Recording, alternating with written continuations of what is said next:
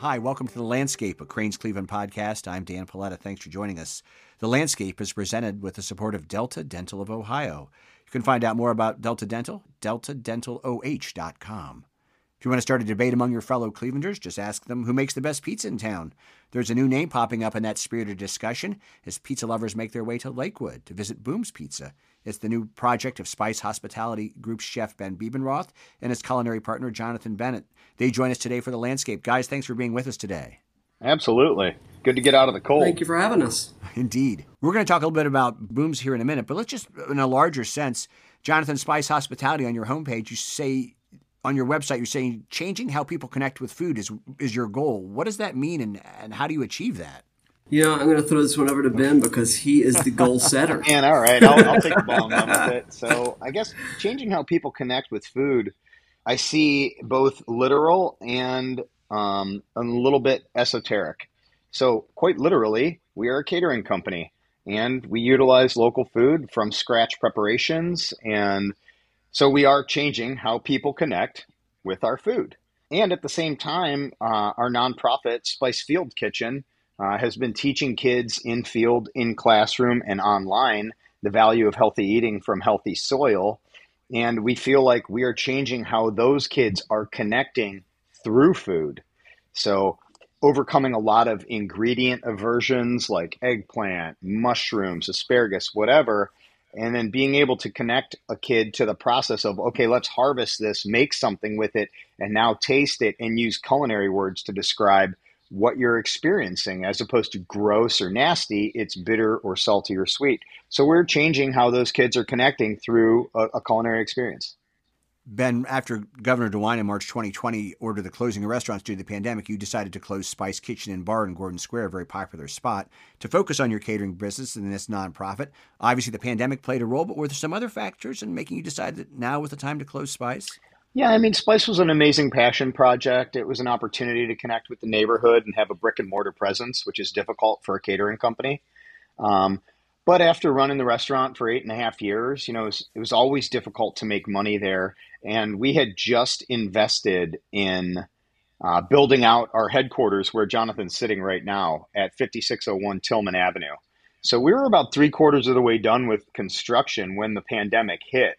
So I had already had a large amount of capital at play, and I knew that the future did not involve fine dining for us. So I had to make a strategic business choice then, and I did. Jonathan, about 2 years ago, you two started a pizza pop-up out of the Keep the Change kitchen. You were doing it on Fridays. So what made you decide to make a full go with this and decide to open Boom's? Well, coming from the fine dining world myself, neither of us wanted to get back into that world. It is a hard way of life. And the people that are successful in it, I mean, they're dedicated and committed. And, we just want to be dedicated and committed about something different. So pizza's not a fine dining world. Pizza's not a special occasion restaurant. Pizza's not, the only time you go to eat it is Friday night or Saturday night. Though we're finding Friday night and Saturday night is where most people eat their pizza. But, I forget where I was the other day. Amba. Doug's new Indian place over on 29th or 28th or something like that. And, there probably were 40 staff members there. And that's a hard business to still be in, right? To be so dependent upon finding 40 amazing people. We just needed to find 15 amazing people. And, you do the work ahead of time, you make the dough ahead of time, you try to put all the investment into systems and great products that don't require as much labor. It's going to be the challenge of our industry for as far as I'm probably going to be in our industry is labor, and trying to work our way out of that was a key, and pizza felt like a good opportunity to still do what we know how to do, which is run restaurants and execute food without having to be so dependent upon such an amount of fine dining staff. Jonathan, obviously there's a lot of pizza places in Northeast Ohio. How did you arrive at the concept of what you wanted Boom's Pizza to be? There is no I. There's only a we. True enough. Man. I've been working on my pizza game for a decade. Ben and I started chatting in the middle of the pandemic, and that conversation turned into partnering up, and which turned into more conversations of what does a pizza restaurant in the 2020 2023s need to look like, and what do we want it to look like. And we're lucky to have quite a few great team members on our leadership team that it was a work in progress and a collaborative work. I mean, like I said, there's no I in this concept. Jonathan, you guys worked with Richardson Design to create the look of the restaurant. And one of the things, it's very much, in some respects, a grab and go. I mean, you grab your drinks, you grab your antipasto, you sit down and wait for your pizza. Was that part of this idea of getting away from fine dining and just making it a little bit more casual? Yeah, it really was. I mean, if you think of taking half the staff and not needing it because the guest seats themselves, the guest grabs their own beverage, the guest, busses their own table at the end of it, though we do come around and tidy up behind you. Even from a guest standpoint, a lot of us don't want to, wait to be seated and then wait for the server to come to the table and wait for the beverage to come back from placing our beverage order and then wait for them to come back to take our dinner order and then another wait and another wait. When you walk into Booms, by the time you're done putting in your order and sitting at the table, you're drinking your drink and you're eating your appetizer or your salad. And hopefully within 20 minutes, your pizza's hitting your table. So, like Ben says, I mean, time is the new commodity. And if we can save you time and eliminate guest rubs, that's a win for us. This episode of The Landscape is brought to you by Delta Dental of Ohio. With offices in Cleveland, Cincinnati, and Dublin, Delta Dental of Ohio is proud to be an industry leader in dental benefits. Together with our customers, providers, and employees, we build a higher standard of oral health care in our communities. And we are more than dental. At Delta Dental of Ohio, we work with entrepreneurs, innovators, and changemakers who are committed to improving the health and well-being of all Buckeyes. Together, we are building healthy, smart, vibrant communities for all. Ben Bebenroth and Jonathan Bennett join us. They are the forces behind Boom's Pizza in Lakewood, which just opened. They joined us today for The Landscape, a Crane's Cleveland podcast.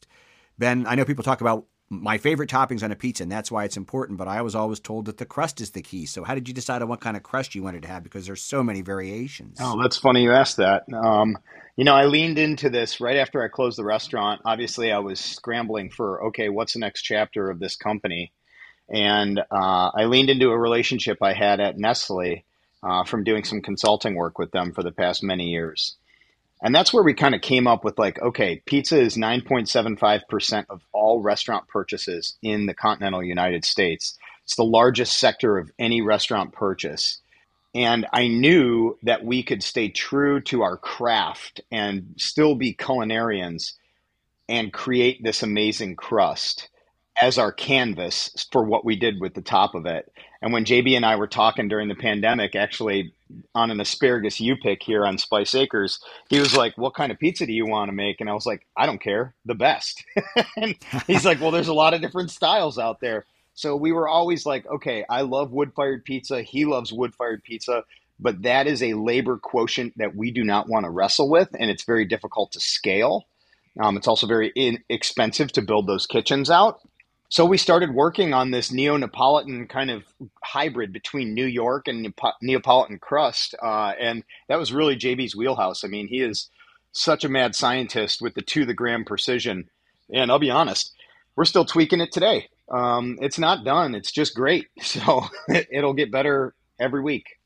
My grandmother's from Naples, and she made this beautiful crust that was kind of light. It was almost like bread, but it was still, it was a little chewy. But what I remember is that when she made pizza, it was just a little bit of crushed tomatoes, a little bit of garlic, and she sprinkled a little cheese on it and basil, and that was the whole 9 yards. I know people want pizza however they want it, but do they ruin it? I don't want to say ruin it. When they overload it, I know you have to give people what they want. We do have a maximum topping amount at our place because toppings include water. Cover pizza crust in water, it bakes differently. So what's giving you a great pizza crust is the rate of evaporation and caramelization at the same time.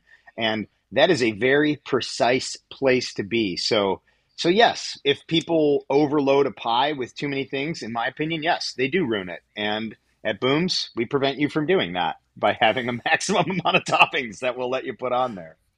Jonathan, what are customers gravitating toward when it comes to ordering? Anything in particular that seems to be jumping out? Boy, the pizza is like really one of our top sales things. I mean, like particular ones. I mean, I saw, your cheese pizza, by the way, is named for Kevin McAllister. Why did he get the honor? Oh, And then yes. we'll get back to this other question. A cheese pizza just for you, Home Alone, the original, I think. Or no, Home Alone, New York, maybe. That was Emily Baber, our past marketing director, man. She held on to that name.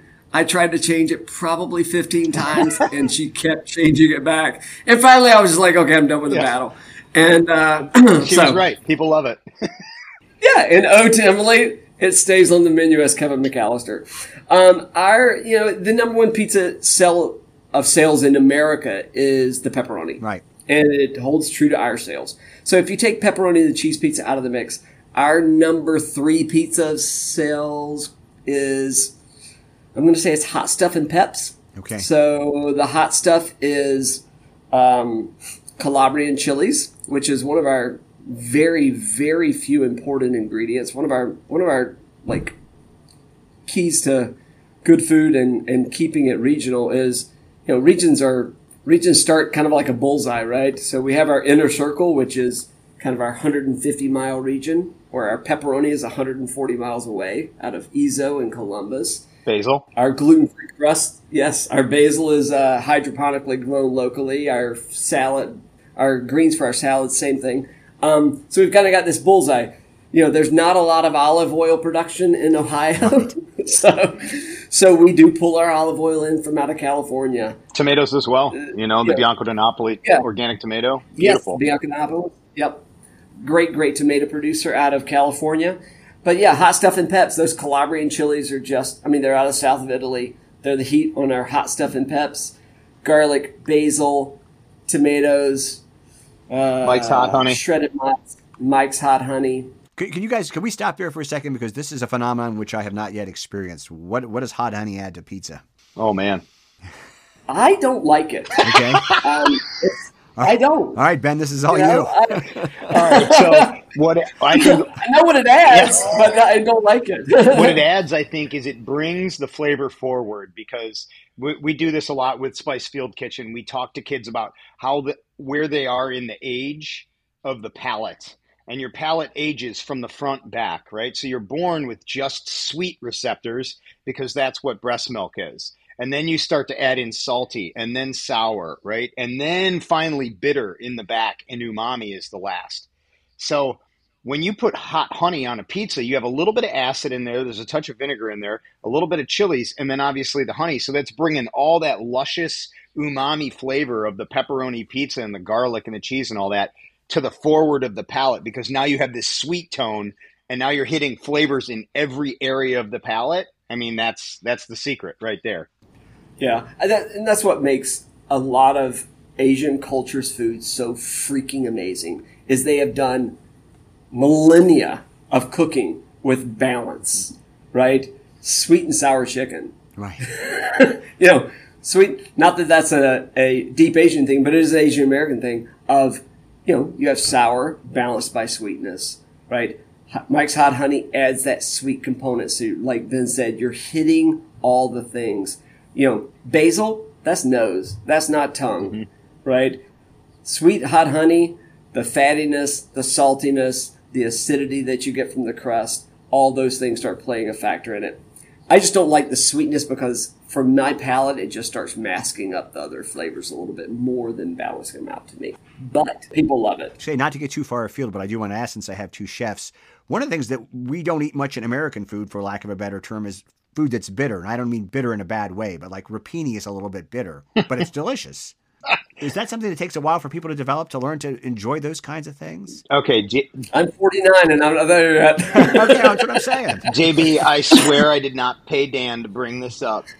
Oh, okay. We just got into a fairly warm conversation around expanding our menu. We're talking about adding our Hawaiian pie on, adding a barbecue chicken pie on with this smoked chicken sausage we get out of DJ's down in Jeromesville. And then one of the other things I was brainstorming around a rapini and sausage with a little bit of preserved lemon and garlic and just pecorino, no mozz. And JB just looks at me like, nah, nasty, all that bitterness. And I'm like, hey, man, it's classic. It is classic. And I enjoy bitter a little bit, but I mean, there are people that love bitter.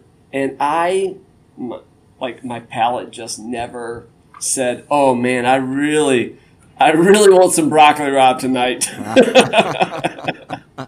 Well, you guys mentioned, the issue of staffing as you build this place out, and we're obviously dealing with supply chain problems. Have you dealt with a lot of that, or is that starting to fade into the background in terms of getting what you need? So we started this project, kind of middle pandemic, and it got into the purchasing phase after the inflation hit. Our cost to open this place went up 30% from the time we started to the time we were done. So talking about eating some crow on that one. Yeah. I mean, that was tough. So our oven is made in Sweden. It's electric deck, which produces a nice dry heat, which helps with evaporation that Ben was talking about earlier. We needed a 400 amp 3-phase panel. It's not May yet, right? We still would not be open if we didn't stop the project, redesign the entire electrical system, and do it again, because it wasn't going to be ready until May. Yeah. And that was back in October. So yes, supply chain was absolutely real. I feel like labor is on the other side of that, though. I feel like labor is a little bit easier on us. We still have issues, right? It's still a challenge to find highly skilled and highly adaptable, positive mindset people all coming together at once. But also at the same time, it's pizza. And pizza was one of my first jobs. I threw pies at Little Caesars when I was 15.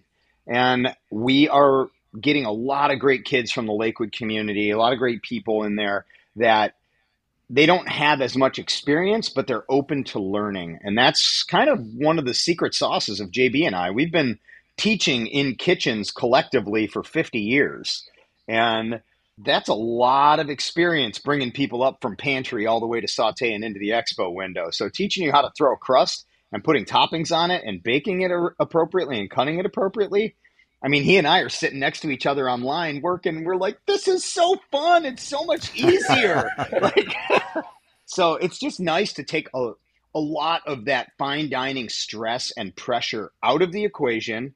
A lot of that kind of stuff that gets you into the upper echelon of your emotional environment, and just stay rooted in, man, it's pizza. Like, pizza's supposed to be fun, and it can't be fun if you're angry doing it. So that's really what we're teaching a lot, is they got to be able to taste the love, and it's an open kitchen. So when you're there dining, I mean, you could see it. If that kitchen wasn't humming and feeling good, you would feel it, So we listen to the same music that the dining room's listening to. The cooks are picking those songs, right? It's a very cool, all-in environment. Yeah. And I'll tell you, Dan, one of the other, Ben and I have come up. I started in the kitchens when I was 13, and I'm going to tell you that was 36 years ago, right? Okay. That was a long time. And I just read an article this morning about a chef in Boston who opened her first restaurant the same year Moxie opened. So 98, 97. And, it's not a good article about the environment that she produced, right? And, Ben and I set out to do things differently. Talk about, affecting palates differently. We also want to be a different type of employer than we've ever been part of. So last week, so this is where we have an advantage. We pay pretty good, right? We pay pretty much what you can make going down the street to any other fast food joint, somewhere between $12 and $16 an hour. The advantage we have is we spent, I want to say, about $10,000 with our lawyers making sure that our tip pool methods would work.